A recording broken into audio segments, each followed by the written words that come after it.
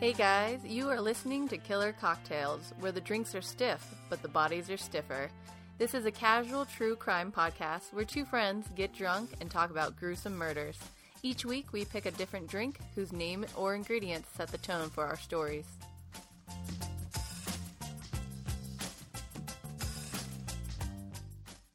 Guys, here's another episode of Killer Cocktails. Today we are drinking the Mimosa because we're doing a early recording. It's 12:30, but we tried to get it started at 10 a.m., so we decided to drink mimosas, and as everyone knows, that's equal parts orange juice and champagne, and it was actually invented in 1925 at the Ritz Hotel in Paris by Frank Mier. Now, you say everyone knows equal parts, but I would say that was news to me today.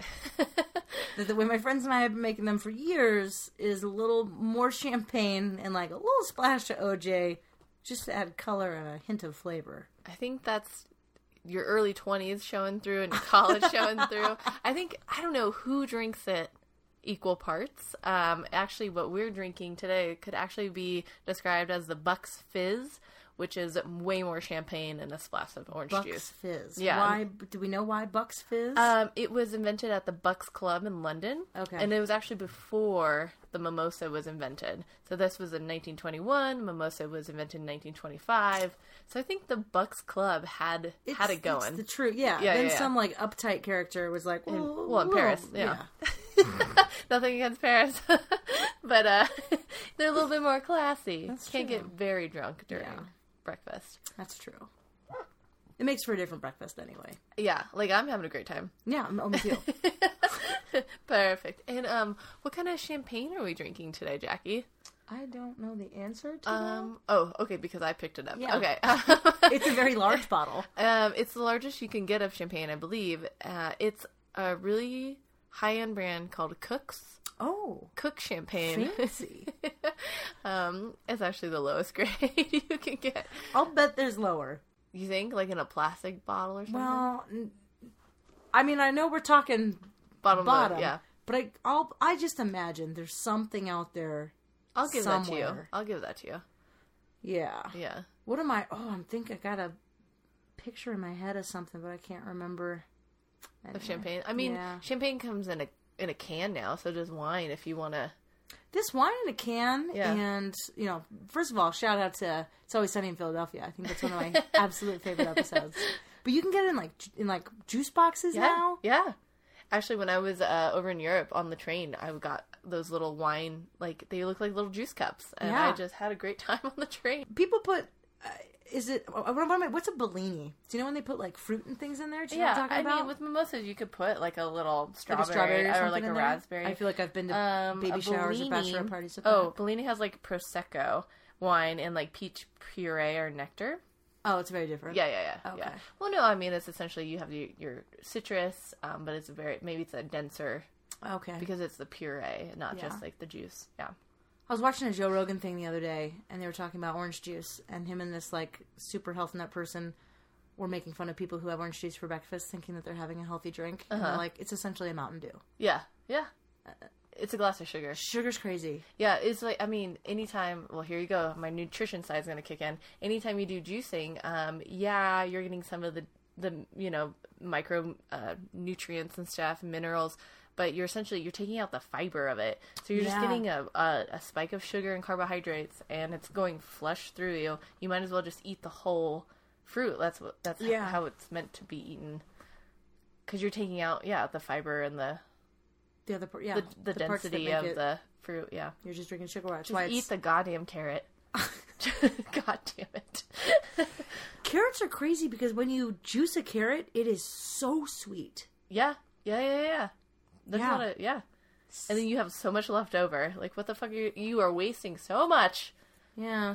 It just, juicing infuriates me. I didn't know this about you. God damn it. I don't have a juicer in this house. Good. All right. Well, that's our drink is mimosa, and we talked your ear off about all sorts of stuff already. So let's get into murder, because that's why you're really here. This is true. So I hope you have poured yourself a glass of mimosa. Yeah. And you're ready to hunker in. Jackie. Oh, by the way, this is Drea. Oh, every time. This is Jackie. Hi. Hello there. I kind of took it from the advantage of mimosa, brunch, breakfast. My brain goes to, I'm sure there's been a murder at a bed and breakfast. I mean, obviously. Yeah. They're everywhere. So the one that popped up for me was the Black Bear Bed and Breakfast. Like the Black Bear, the restaurant? Not Black Bear Diner. Okay. No relation. Oh, got it. There's a lot of those. I didn't know there were so many Black Bear Diners. They're everywhere. They're everywhere. And they're in like little towns where I wouldn't think they'd be sustainable. They're but like I a think, little chain. I think people, if you love Black Bear Diner, it's your jam. And you're into it. And you know that you can get Consistency. Like, I like chicken pot pie. And like big portions. Yeah. You know, it's your jam because they'll give you jam. So this happened over Labor Day weekend. And, you're going to want what year from me? Yeah. No. And I don't have that written down. Who is your so murderer? I'm going to go ahead and have you Google that while I tell this story. God damn it. If you do Black Bear Bed and Breakfast. Oh, I remember the name. It should pull up. Because I kept trying to pick this goddamn story, and I was like, God, Juggy stories everywhere. damn it! It took place in Maine, the state of Maine, and it was the largest multiple homicide in Maine since an arson fire that killed 4 in Portland, Maine, 14 years prior. So we're looking at 2006. That's further away than I thought. In, like, the murder aspect. He was born in 1975. Okay. 2006, huh? Okay. So Christian C. Nielsen, at the time, 31 years old, he worked in a nearby town of, or lived in a nearby town of Farmington. He shot, then dismembered the innkeeper, her daughter, her daughter's friends, and patron of the inn. I think the worst things about, like, mass murders at a house is when it's not only the family, but it's like a friend of one of the kids who's there. Like, they shouldn't even be there. Wrong place, wrong time. I hate that. Okay. So, Christian, he worked as a line cook at the Sadbury Inn in Bethel, Maine. Okay. So, my understanding of Maine is, while it's not a large state. I think there's a lot of land. I think it's full of small towns. Mm-hmm. It's kind of my take on Maine. And so he kind of lives nearby. He works at this inn that's kind of nearby. And there's not a lot of information as to like why, like what spurred any. Like there's just not. I couldn't find a ton about it. So the Black Bear Bed and Breakfast. It's a remodeled 7-bedroom inn. It's a farmhouse, and they kind of describe it as this, like, picturesque bend in the road in rolling hills of western Maine. So, like, just super beautiful, where you go to see the leaves change. Okay. So you, like, leave New York. Like, if you're a fancy New Yorker, you got to go see the leaves change in Maine. Like, you drive up, there's, like, a season, and it's beautiful. Yeah. Because, we have a lot of deciduous. Deciduous is what? I have no idea. Oh, there's different... Darn it. We've got a lot of trees that don't change, that just, like, some of their needles will fall off. Oh, evergreens. Evergreens and deciduous. So deciduous, all the leaves fall off. Evergreens are evergreen. Cool. I'm gonna believe you. I'm gonna say that's 75% true. I want to let everyone know, again, we are drinking, and... If you're trying to learn a lot from us... This is not the best podcast. Place. Yeah. Yeah. No. We hope that we pique your interest, and then you go actually find out details on your own. All the details. Yeah. Let us how know. to actually make the drink. Yeah. What the actual truth is to the story. I feel like we nailed it for the mimosa, though. I feel like there's not a lot of ways to mess it up. We got the ratio wrong. Too much champagne. Damn it. Yeah, but so there's this whole, like, go up to Maine, watch the leaves change, or Vermont. Like, there's, you go up there and there's trees and they're pretty. So this is not, it's like right before, it's kind of shoulder season for them. So it's not time for those to be changing yet. So all the inns aren't booked. There's not a ton of people there. It's very, it's low season. He goes there and he kills the, so it's Labor Day weekend. He's staying there. No. What? He goes there. So, and he's, what did I say? He's 31. Yeah. So he gets to this inn, or maybe the first murder doesn't happen at the inn. There's a 50-year-old guy, James Whitehurst, who's staying at the inn, and he's been there for about a month. on, and this is undisclosed personal business. He's retired? It's vague. He just needs to see the leaves change. But they're not changing yet. He's early. Well, that's why he needs to be there for Here's what I imagine. Now, Okay. This is made up. He's writing a novel. Oh. To me, Like a mystery novel? He's gone to this small town in Maine, and he's staying at this inn that's run by a mother, and he's writing his greatest novel. I made that up. But it fits It's quaint. in my narrative. Yeah. Okay. But no, we don't know why that guy's there. So he's 50 and he's been there for about a month. Maybe he's just a dude living in an inn. Who knows? Is he married? To my knowledge, no. Just a 50-year-old guy living in an inn. Weird. So That's weird. he gets murdered by Christian Nielsen. It starts with him. Okay. So Christian murders him and then dumps his body in the woods. That's on Friday. How does he murder him? I didn't get that. Strangulation. Gun. Uh, Knock on the head. I believe he shot him because earlier it says that he shot and dismembered the innkeeper, her daughter, her daughter's friend, and this other guy. Oh, okay. So I don't think that James gets dismembered. Okay, I think he's shot and dumped in the woods. Okay. So I don't know if James caught him sneaking around the property. I don't know if they met elsewhere and then he took James's key and went back. I don't know. But he kills James, dumps him in the woods. Then he goes to the inn. So that was on Friday of Labor Day weekend. Then he goes, and on Sunday, he kills Julie Bullard. She's the innkeeper. She's 65. She's originally from San Francisco. Oh. And she ran an inn in California. And it was like, I'm going to buy this inn in Maine. I'm going to run this inn. It was like a change my lifestyle. Her daughter followed her out. Her daughter's husband, she has 2 kids, and her daughter's husband had died in a car accident. Oh no, where are the kids? It doesn't say. No. So the kids aren't there. The kids do not, nothing befalls They're the like children. back, maybe she's like, I want you to Staying finish with out somebody, the school year. or I don't. But I feel like they've owned this inn for a couple of while. years. So I think Okay. she's just, the kids are somewhere else because so her daughter is Selby Bullard, and Selby's friend, so Selby's like 30, and her friend Cynthia, I can't read my own handwriting, Beatson, I think it's Beatson, Beatson, I think. She's like 43, and they're coworkers, and they work at the same spot. So they were not supposed to be at the inn. They showed up, wrong place, wrong time. Yeah. And discovered that her mom had been murdered, I believe. So Sunday, Julie Bullard, she's the innkeeper. She is shot and dismembered, like, it's yucky. Yeah. Then so that's Sunday. So then the next day, Monday, Selby and Cynthia show up unannounced, discover that horrible things have happened, and then they get shot and dismembered.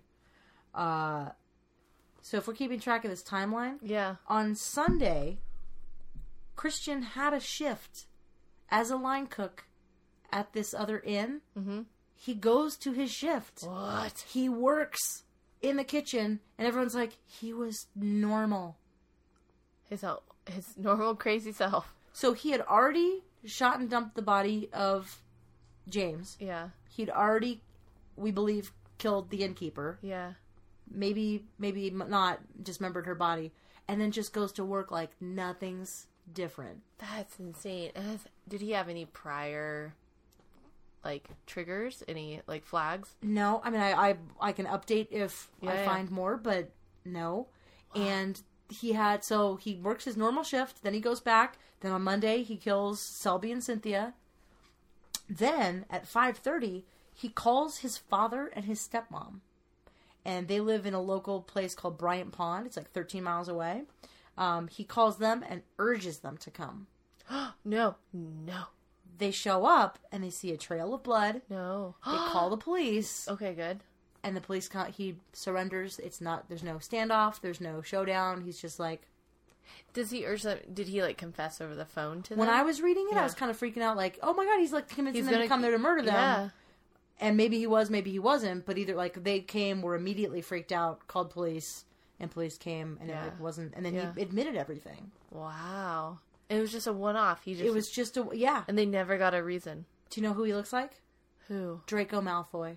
No. Really? Yeah. Oh, that's an older version, or? Yeah. Oh. Like, no offense to the actor who plays Draco. Yeah, you're amazing. Malfoy was, like, amazing. Yeah. Thank you. But, Jesus. That's so creepy. So wait, he just found... I just hate that there's no motive. Yeah. That infuriates me. When I'll interject if we discover something. Yeah.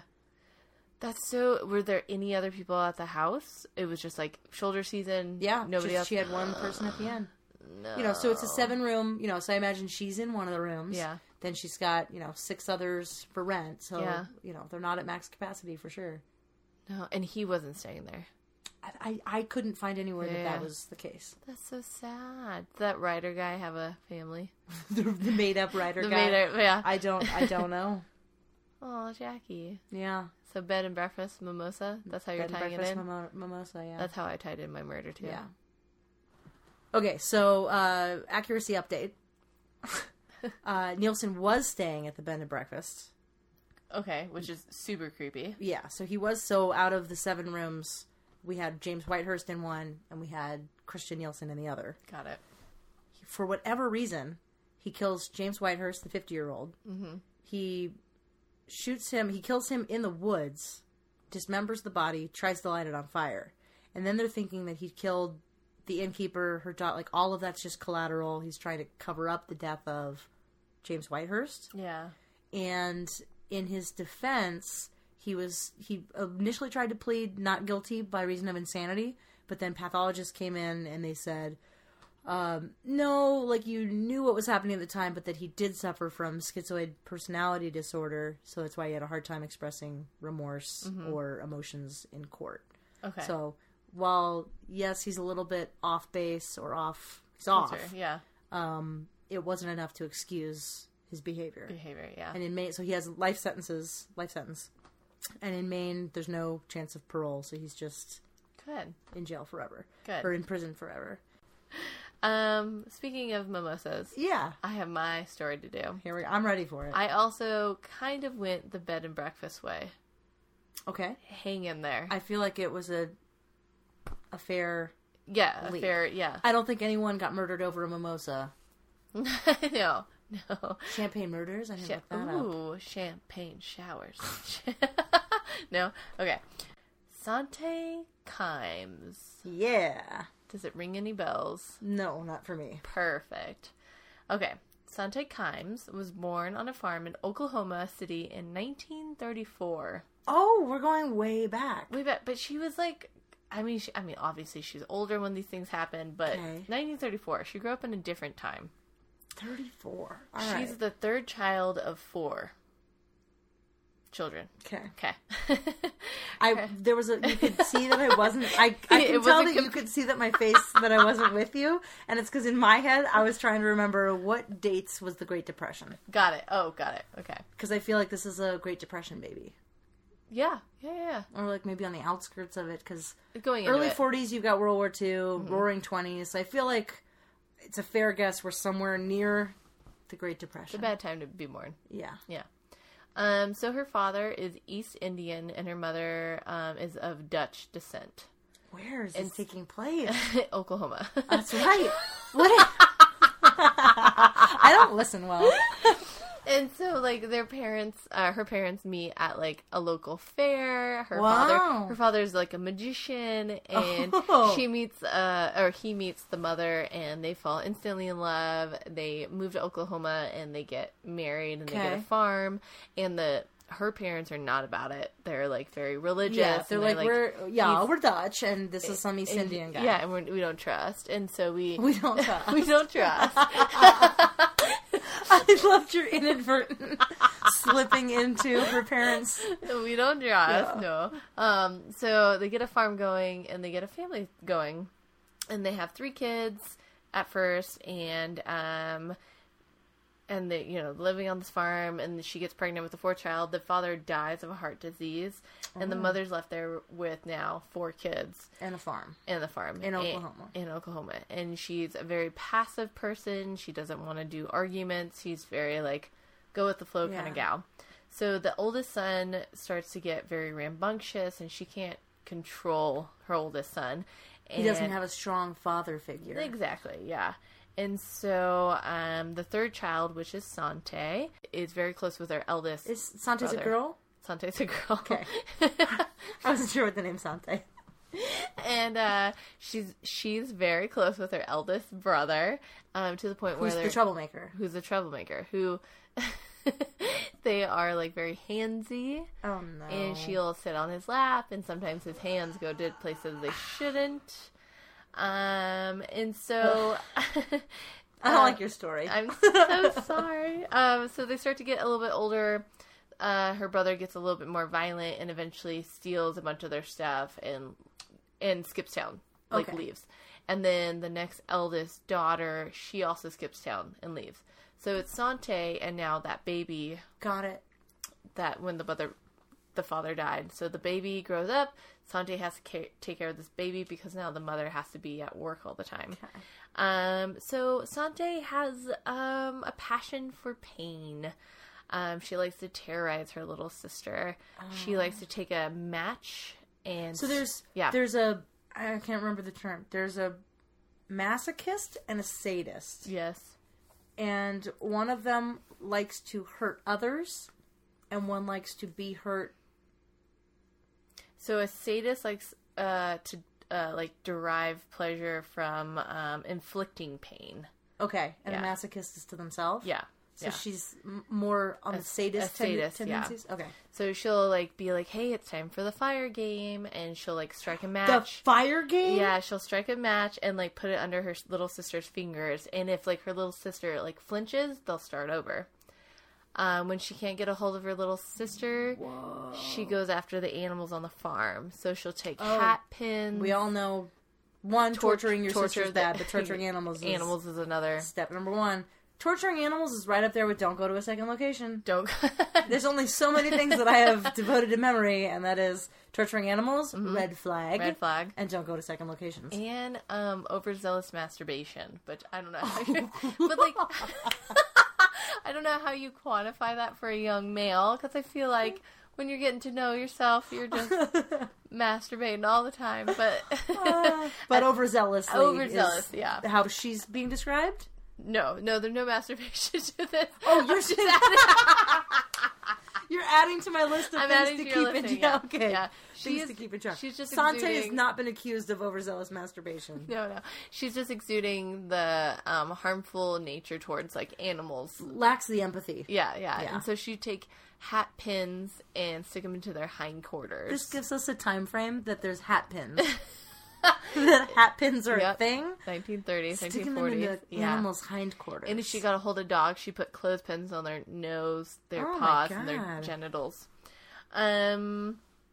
So she is of Indian descent. So when she's not at home, she's at school, and her classmates don't want to hang out with her because of her Indian descent. Yeah. So during the 1940s, authorities just decide that the kids are not being well kept. The mom's always gone. They're kind of latchkey kids. Yeah, mom's yeah. not around. And so the authorities take the kids and they put them into this all-girls school. So the mom freaks out because the kids are taken away from her, and she actually goes back and steals them away. And they head to LA. Okay. To go live. And so here they're living on their own. So it's just the mom, the two girls at this point. And Sante starts having fits of rage every day because she's not getting what she wants. Yeah. And this is driving her sister and crazy. She's a kid? How old is she? She's a kid. I'm going to say she's 8 at this point. So I will say, I feel like an 8-year-old exhibiting these kinds of, there's something up. Yeah. A child shouldn't be raging this hard. Yeah. I mean, you do also have a mother who's very passive and might not be a very authority figure. She's not around, so her father's not around, so there's no real authority figure. Okay. She's raging every day. She's a raging 8-year-old. She's raging until she gets what she wants, so she always gets what she wants. So they're living there for a couple years, and she makes friends with the soda shop owner. And this couple really likes Sante. They think she is the bee's knees. They would. They think she's the perfect child. And so the soda shop owners, the woman, she talks to her sister, and she's like, you should adopt Sante. She's in this really bad environment back at home. She needs a good environment, and it'll solve everything. So her sister, Mrs. Chambers, decides to adopt Sante, goes to Sante's mother. Yeah, I was going to say, how's Mom feel about this? Mom doesn't give a shit. Mom's like, take her. Sante's mom and the little sister that's remaining, they like dance when they leave. The little sister's like, she's not going to burn my hand with matches anymore. She's not going to fucking burn me anymore. Hallelujah. Whoa. So, Sante... Imagine having a sibling like that. No, there's no way. I would leave so fast. I would have run away like the other ones. So Sante changes her name to Sandy Chambers. And she's... Because Sante's an interesting name. Sante is very, like, Indian descent. She's been kind of cast from friendships before. Yeah. So she changes it to Sandy. She starts wearing makeup to kind of cover up her olive complexion. And she starts being, like, wearing the latest fashions and putting her hair up in the latest, like, crazes. Okay. And she's making a lot of friends. And she meets this girl named Ruth, who is, like, very passive person, easily controlled.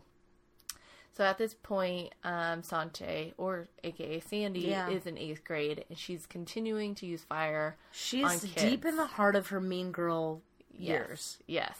It's really sad because I was watching this documentary on it, and this older man is talking about how Sante would take his shoes off as a young boy and have other kids hold him down while she struck matches and put it between his toes. She's into matches. Yeah, and he was like, I think she was more interested in me crying than, like, the whole event. Whoa! Yeah, and so she's escalating at this point, and so 1950, she is 16 years old, and she's caught shoplifting a lipstick, but she has the money for it, so she could have easily paid for it. She's Winona Ridering it. Yes, she wants the thrill. She wants to feel alive. So she graduates from high school, and she moves to California with her friend Ruth, and she meets this guy named Lee. And he's a senior at their college, and a year later, they're still dating, and he graduates from college and joins the army. And so Sandy / Sante wants to get married. And Lee is like, we're still so young. Yeah. So, I mean, what do you do at this point when you really want to get married? You pretend you're pregnant. Oh. Yeah. Your face. You're like, what? I was like, where's this question leading? So, Lee and Sante get married, and a couple months later, it's the standard little trap that then has a 9-month expiration date on it. You've got to get pregnant in that time, or your lie is gone. So, Sante doesn't get pregnant in that time. Mm-hmm. Lee realizes she's not pregnant, but he doesn't say anything. Trapped his ass. And Sante is, like, not happy with her situation with Lee.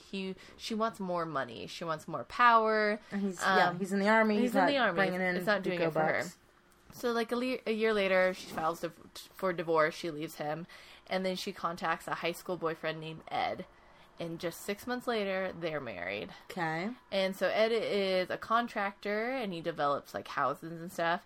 And we're still down in LA. We're still in California. I can't Southern remember. California-ish. Yeah. So Ed develops houses. Sante's kind of happy with him for a while, and then again, the money's not good. So all of a sudden, one of his houses catches on fire. Oh, wonder who did it. And then he has to collect the insurance money. Okay. And it looks like an accident. So at this point, Sante is still Sandy. But now Sandy decides to be Sante again. Okay. So she switches between a couple of aliases through this. And she's caught shoplifting again. And more of Ed's houses are caught on fire. Weird. Yeah. And so at this point, she's 26 years old. And Sante decides to have affairs with Ed's business associates. That's a good choice. Yeah. She just wants that adrenaline, you know? She's just stealing lipstick again, but she's 26. She's stealing dicks. Yeah. Sorry. That was good. So Sante, she's in the middle of her affair. She's still with Ed, and she has her first child, who she names Kent. And so in 1967, she's like, Ed, you got to go. You're not making enough money for me. So she divorces him. And as Kent is growing up, he remembers his mom being like, personality doesn't matter, looks don't matter. It's all about wealth. You need to find someone who's wealthy. Okay. And so she moves to Palm Springs, and she gets some boobies, and she starts wearing black wigs. And people say she looks a lot like Elizabeth Taylor. Okay. I want you to see this photo of her. Yeah. Doesn't she look? She's definitely modeling after Liz Taylor. Which I guess, yeah, it's beautiful, yeah. And of a different time. Yeah. Did Liz Taylor have like crazy blue eyes? Is that a thing? I don't know. I feel like she did. I could be wrong. I don't know. We come at it from a different perspective, where Liz Taylor to us is an old lady who was married 1 million times. Yeah. And there's diamonds involved. Yeah. And like a drunk old lady. Yeah. That's like when I have a different experience with Liz Taylor than the people who grew, like, I'm trying to think of who for us, you know, I don't know. Britney Spears, like later on. Maybe, yeah. But someone who was just like beautiful and famous, and then you watch this like crazy train slide. Yeah, Britney's probably a good example. But no, she's back. She's doing great. Oh, yeah. Britney's back, bitches. Exactly. Okay, so Sante, the story kind of goes, there's kind of two stories, but Sante is skimming through Millionaire magazine. That's a thing. Okay. And she sees this guy who's a divorced real estate developer named Kenneth Kimes, who's worth $21 million. So she's in like old money. In old money. Because we're probably like 60s right now? Yeah. Yeah, like going into 70s. Oh my lord, that's a lot of money. And he's like 17 years older than her, but she's like... He's 17. I was like, how to become a millionaire at 17? The internet. No, it's not a thing yet. And so she's like, I want him. But then there's also a flip story of like, he kind of pursued her, but either way, he's very guarded with his money. Okay. He's been previously married. He's had 2 kids. And in that relationship, it's said that he was kind of controlling and a little bit abusive there. Okay. And that's why they got divorced. She's met her match. Yes. And then Sante starts to see him. So Sante is like pursuing him for a year. Yeah. And he's like, no, bitch, you're going to take my money. And so he kind of keeps her at arm's length. Yeah. And so, but finally after a year, they like moved in with each other. And Sante gets the upper hand. He's an alcoholic. He's easily controlled. Okay. So, so they kind of start doing little cons with each other, and like not harmful cons, but like for example, they went out to party one night, and she got them into a private party that was for the vice president, like Ford. What? And they got like pictures with him. They like got past the security. Like she is just in it for the thrill. She's so charming and like in it for the thrill. Yeah.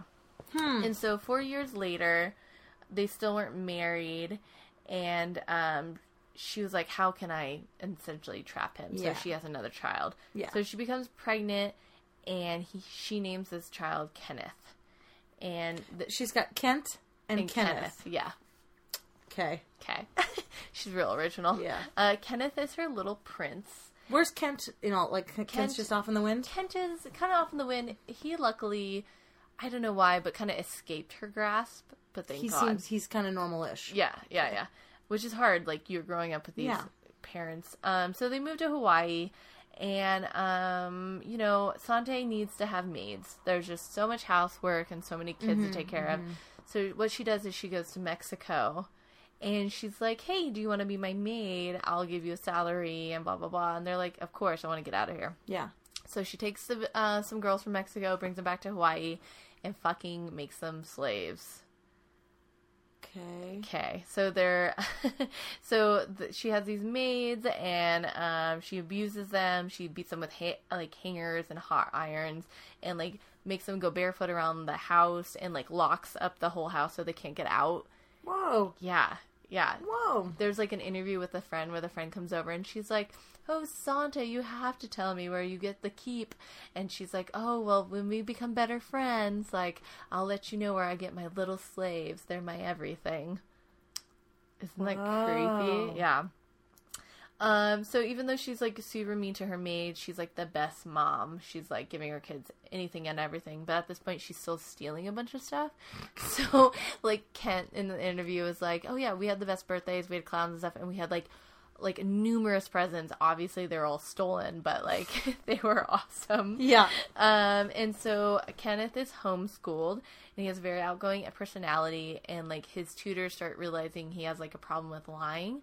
And so he keeps lying to them. Because his mom's not going to tell him not to lie. Yeah. And so kids love to lie. Yeah. Someone has to tell them not to lie, because that's all they'll do. Yeah, that's their nature. Like, yeah. And so one of the tutors was like, Ken, like, you can't keep lying like this. Let me tell you a story about the the boy who cried wolf too many times. And so after their tutor session, Ken goes to the family and was like, Mommy, let me tell you learned this tale. all about this tale. And so Sante loses her shit. The next time the tutor's there, she grabs the tutor, drags her downstairs, pushes her onto the bed with 2 hands. It was like, don't you fucking tell my kid about morals. I'm the one who teaches him morals, and there's a time and a place to lie, and there's a time and a place to tell the truth, and I'm the one to make that decision. Yeah. So in this interview, this poor tutor's like, freaked the fuck out. Well, at least this tutor lived to tell the tale. Seriously. Yeah. So eventually they move from Hawaii and they go to Vegas. But Kent, at this point, he's a little bit older. He's like, no, I'm going to stay in Hawaii. Good call, Kent. Yeah. And so in 1985, a maid finally escapes and runs to the FBI. Whoa. It was like, this is what's been happening. Like, we're all like trapped here. We're in voluntary servitude. And so Sante goes to prison for, she's sentenced for 5 years. Okay. And the dad does a plea bargain, so he gets probation and gets to stay at home. Sounds like a real rich move right there. Yeah. Okay, honey, you go serve time. I'll stay home with the kids. So he takes Kenneth out of, like, private homeschool. So he's been private homeschooled this whole time.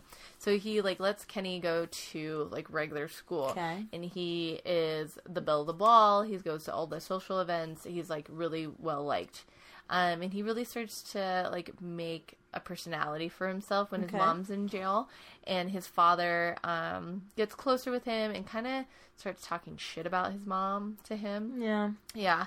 And so eventually his mom, Sante, gets out of prison. She only serves 3 years out of 5 years. Okay. And she comes back and she sees that, like, Kenneth is well adjusted. She's lost her control over them. She's lost her control. So she makes him change schools and forbids him to ever talk to his friends. Healthy. Very healthy. And so they start moving a bunch again.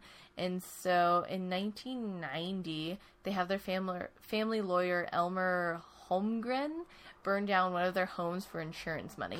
Yeah, that's her go-to move. And then, so while drunk, Elmer tells the story of how he, like, burns down this house.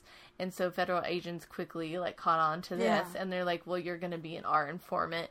And so soon after, Sante and Ken, the husband, invite Elmer onto a vacation in Costa Rica. And he never returns.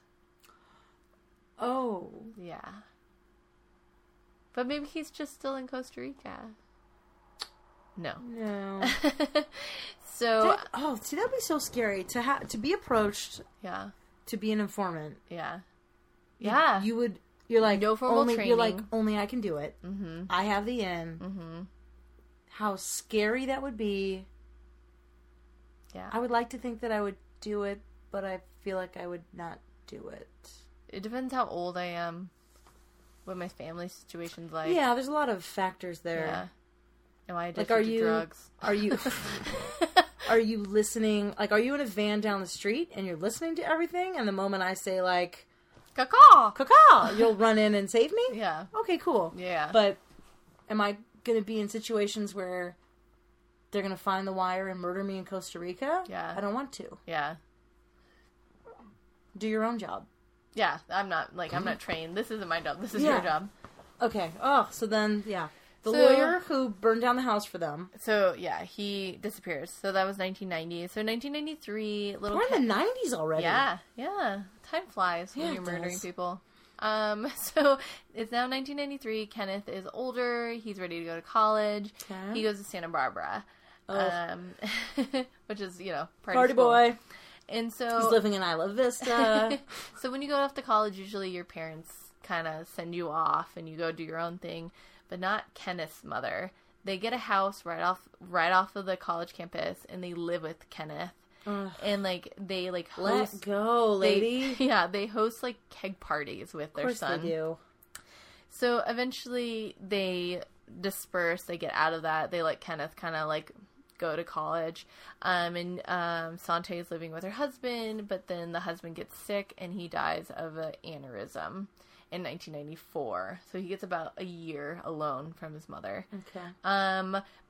But she doesn't tell anybody her husband's died. Of course not. Because he has left a will that leaves all of his money to his previous 2 children and nothing to her and her son. I can't believe she wasn't on that shit. Yeah, she should have. I mean, they've been together for a good, 10, 15 years at this point. Yeah. I can't believe she wasn't on updating that. Yeah. I mean, I can mildly believe that he wouldn't update it, but... Yeah. Huh. And there's also a marriage certificate that said they eventually did get married, but authorities later say that looks forged. Yeah. Interesting. And so, at this point, Kenneth moves back in with his mother, and she takes control again. Okay. Yeah. He dies so he dies in the hospital of yeah. So she can only kind of hide the death. Yeah. Well, no, I don't think... I can't remember how. I feel like they're on a trip or something, and she goes in, and she comes back out, and he's died. So she killed him. Yeah. I can't believe she didn't meet with some nefarious lawyer who was willing to update the will for her. Yeah, I think she tried. I think that's why with the marriage certificate. Yeah. Okay. Okay. Anyways, it doesn't work. Yeah. They can't get that going. So Kenneth drops out of college, and he starts focusing on selling Cuban cigars on the internet with his mom. This is so 90s. So, Kenneth's friends... He's early days of eBay. Yeah. He's got, an 84% rating. Kenneth's, friends remember how, he would tell them stories about... going down to Cuba with his mom and being in this back alleyway, getting these Cuban cigars and, the thrill of it. So he also likes the thrill of it. So at this point, the Cuban cigar business isn't going very well, and they're running out of money. Okay. And so Sante's I remember Dad has money off the Bahamas and, an offshore account. Okay. So Kenneth and Sante go down to the Bahamas, and they meet with this banker, and they go out to dinner with him, and they're just trying to withdraw the money, but the banker's on to them. He's no, something's fishy here. So he goes missing. Don't ask questions. Yeah. That's what I've learned. Yeah, don't ask questions. Okay. So in 1998, the Kimes house in Las Vegas catches on fire. Weird. You think she'd change it up. You're not going to keep getting away with that. I mean, maybe this was a different time, but I feel like people would catch on to all the fires. Oh, weird. Every time you need money, something catches on fire and you get money. Isn't that weird? That's weird. Yeah. Okay, so this house catches on fire. The deed has actually recently been transferred to a kind of family friend acquaintance, David Caiston, and so Sante takes out a loan against the house in David's name. Okay. And then, so now he owes $280,000 on the house. So he's at home one day, he gets a bill for $280,000, and he's what the fuck? He has no idea that Sante has changed the deed to his name, and then they catch this house on fire, and then they get the insurance money off of it. So David calls Sante, and he's what the fuck? Yeah. I will turn your ass in. Yeah, get me out of your schemes. But then David turns up dead in a dumpster in LA near the airport. Oof. Yeah. So dumpster near the airport. Yeah. So there's no evidence at this point to suspect Sante or Kenneth. We're building a circumstantial report here. There's a lot of motive here. So at this point they still need money. I mean, they have $280,000, but I mean, how far is that gonna get you? Not very far when you need mink cokes. She does coke. I was trying to say she steals mink coats. Edit this out. No. Damn it. There's actually a whole, little scam she did with her husband where they're at, a dinner, and there's a mink's coat she really wants. So he distracts the woman, and she takes it, puts it on, and, leaves, and other patrons are what the fuck? We literally just saw you. So they track him down to their hotel room, and she's there with the mink's coat and, 3 or 4 other ones that she's already stolen. And, she's got the name out of it. Crazy. She's crazy. She just needs to... Oh, she loves but the her, thrill. husband was in on it, too. Yeah, he's a weirdo, too. Yeah. I don't feel that bad for him. So, they need money, and they have an informant in New York who's like, hey, this old lady named Irene Silverman is in New York, and she's a retired ballerina. Like her dead husband was into real estate, so she has a bunch of money. She has this brownstone building worth like $7 million. What is brownstone? Because it seems like you know. And I have no idea. You said it in a way that I was like, no, a brownstone. Like, you call it, like, it's a type of, I can't describe it very well other than, like, Carrie Bradshaw lived in a brownstone. Okay. Okay, so it's like a bunch of little apartments? Yeah, because they're, like, they have the stoop. Yeah. There are a couple stories. Okay. They're right next to each other. All right. They're expensive. Like, okay. a brownstone is, you'd want to have a brownstone. Like, if you're a city dweller. You want to have a brownstone. Brownstone's not. You're not going to turn your nose up at a brownstone. All right. So and maybe way back in the day, they were undesirable. But I would tell you now. Super desirable. A brownstone would be desirable. So Irene has this $7 million brownstone. And she's turned it into an elite bed and breakfast. Hey, here we Mimosa. I always, to me, like, the tie-in, I, like, completely forget and I just get immersed in the story. Just tell me more.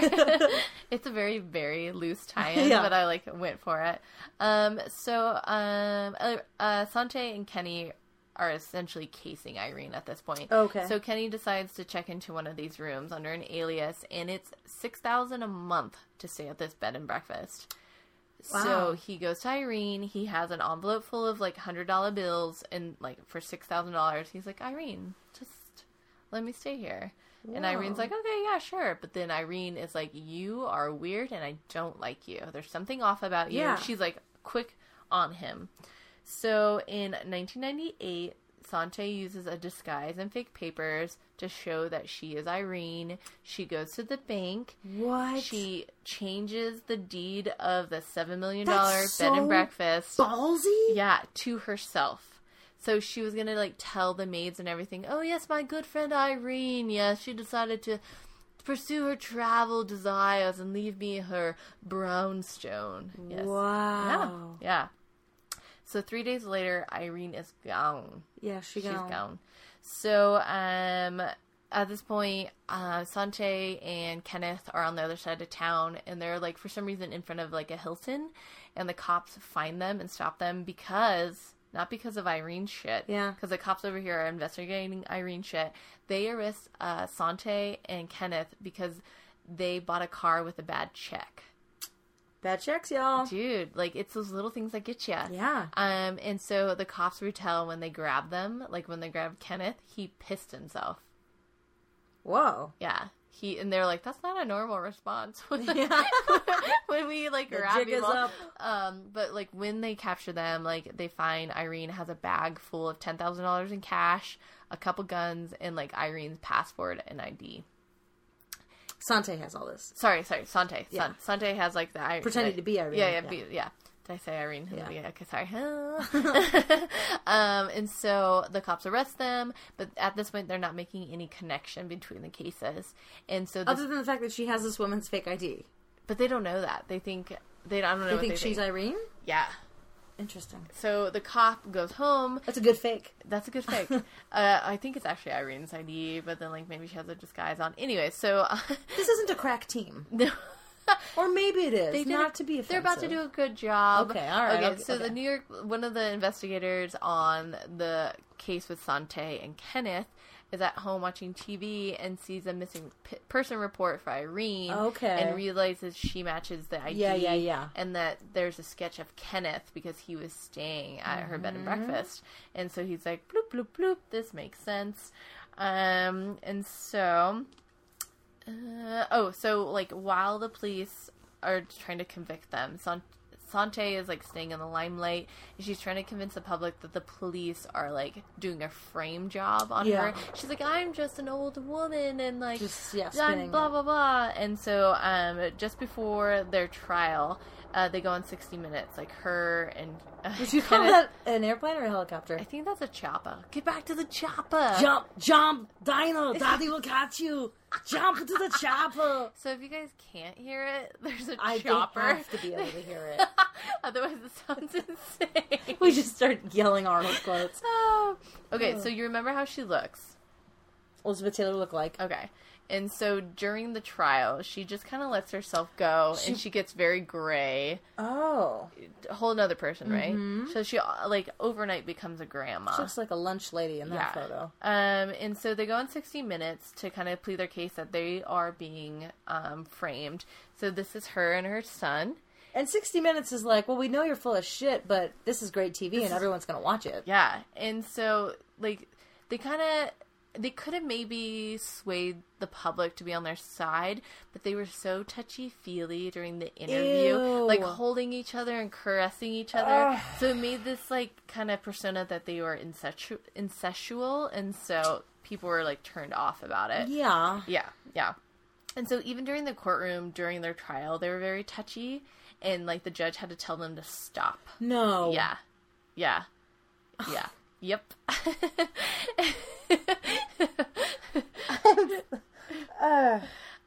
And like the judge had to tell them to stop. Yeah, and so like their older brother or like her eldest son Kent was like, they were very touchy. He's like, I'm not saying they had an incestual like relationship, but he also wasn't there the whole time. I don't know.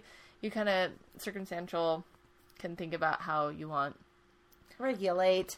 Regulator. Mount up. So, during their investigation, they find 17 notebooks detailing the plan of Irene's estate, like, takeover. 17 notebooks? Yeah, so they're, like, practicing her signature. They're kind of laying out the plan. Yeah, you're like, how many steps does this? How elaborate a writer are they? Yeah.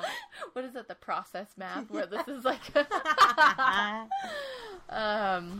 Kaizen. And so the thing is, they can't find Irene's body.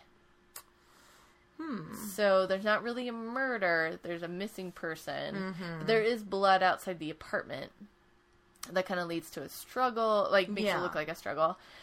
It's hard. Those murder cases are hard without the body. It's so hard. So the trial ensues. They get tried for Irene's stuff. And then they get... So, they want to transfer them over to California, which California at this point has a death penalty. And so Kenneth takes an interviewer hostage with, like, a ballpoint pen and was like, you have to promise me that, like, I won't get the death penalty and my mom won't get the death penalty. Otherwise, I'll kill her. Any promise made to you with a ballpoint pen at someone's neck is like... It's not going to happen. No one's going to hold up their end of the bargain. Yeah, so that little scuffle takes 4 hours. Whoa. And they finally get the interviewer safe and sound away from him. They extradite them to California. They go to the trial there. And for David's murder. For the LA, he's in the dumpster. Dumpster dude. Yeah. Okay. Oh, David. His name's David. Sorry. And so they very callous of me. They both get found guilty of murder, and each get like convicted of 120 years in prison.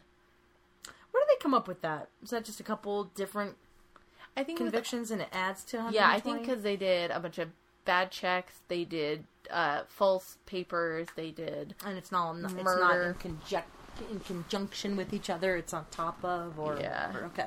And so during the trial, when this was like read that they were getting 120 years in prison, Sante is just stunned. She like can't believe. Well, she would have thought she would have gotten away with it. Yeah. Like she's gotten away with a bunch of stuff. Like this is the first time in her life she's had a consequence. Well, no, she went to jail for the slavery thing. But you know, that's a crazy statement. No, remember she went to jail for that slavery thing. Yeah.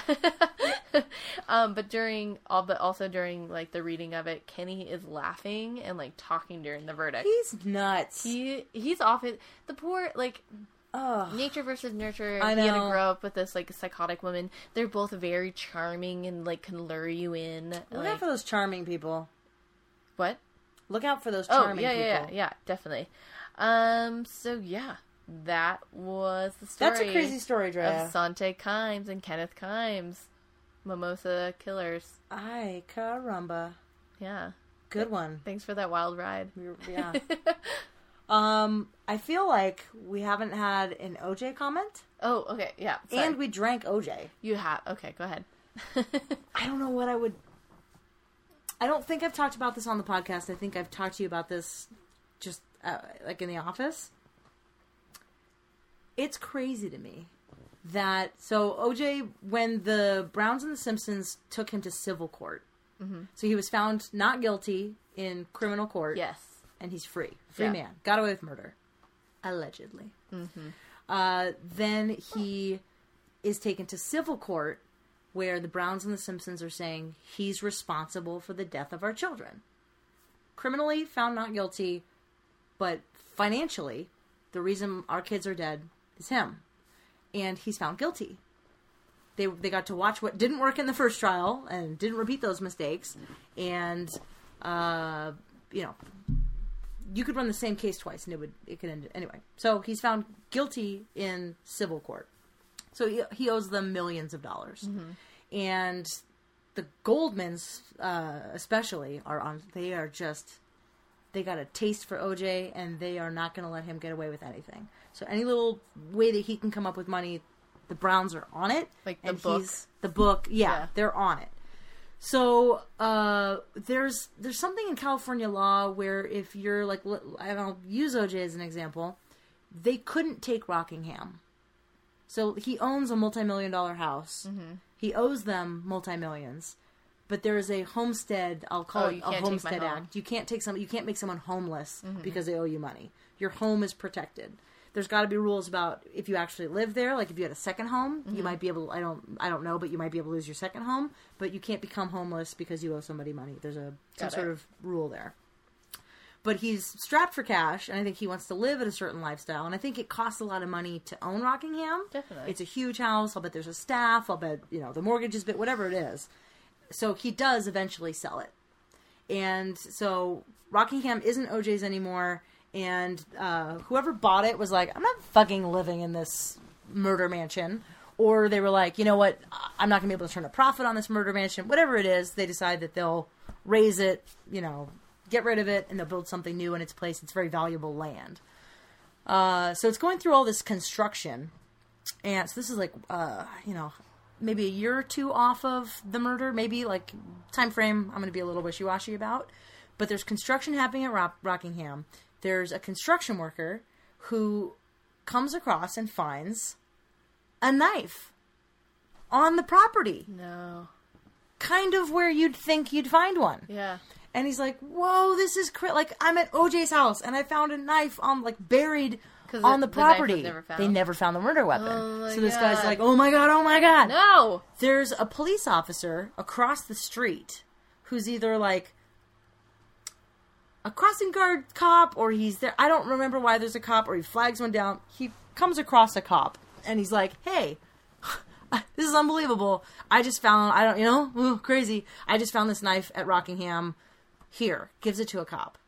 So at this point, OJ has already gone through trial. He's not found guilty. So even double jeopardy you can't get him. Okay. This is just a fascinating piece of information.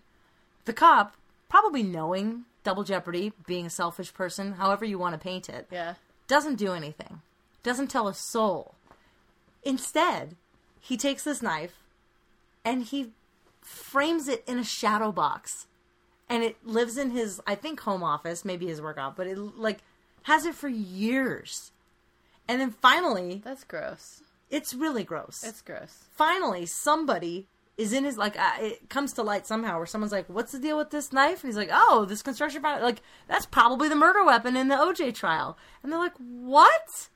Somehow somebody who has some sort of common sense goes, what in the world? The guy he's like, oh, my bad. I didn't... why is this a big deal to everybody? Yeah. Turns it over.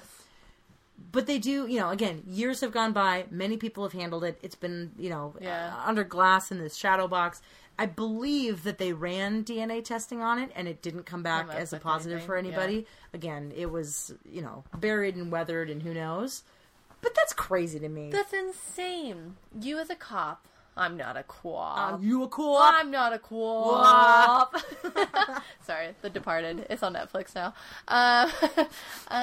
No, that's just insane. Like, for one, the construction worker to even... I mean, he went to the cop. He went to a cop. He went to the cop, and he was like, can you believe this? And cop was like, I'll take over. And then that fucking cop... And for him to be like, what is the big deal? I don't give a shit if it's double jeopardy and that was his Let's conclusion. get to the bottom of it. No, I would be like, I want to fucking know if, like, DNA evidence links this. Yeah, I need to know. The public needs to know, so he stops getting book deals. So he stops getting these fucking, It's Mark Anthony. I need to know. I need to know. Yeah. Anyway, there's your OJ tidbit. Thanks, Jackie. You're welcome. Your daily dose of OJ. Or week of OJ. Yes. A weekly dose of OJ. Mostly sugar.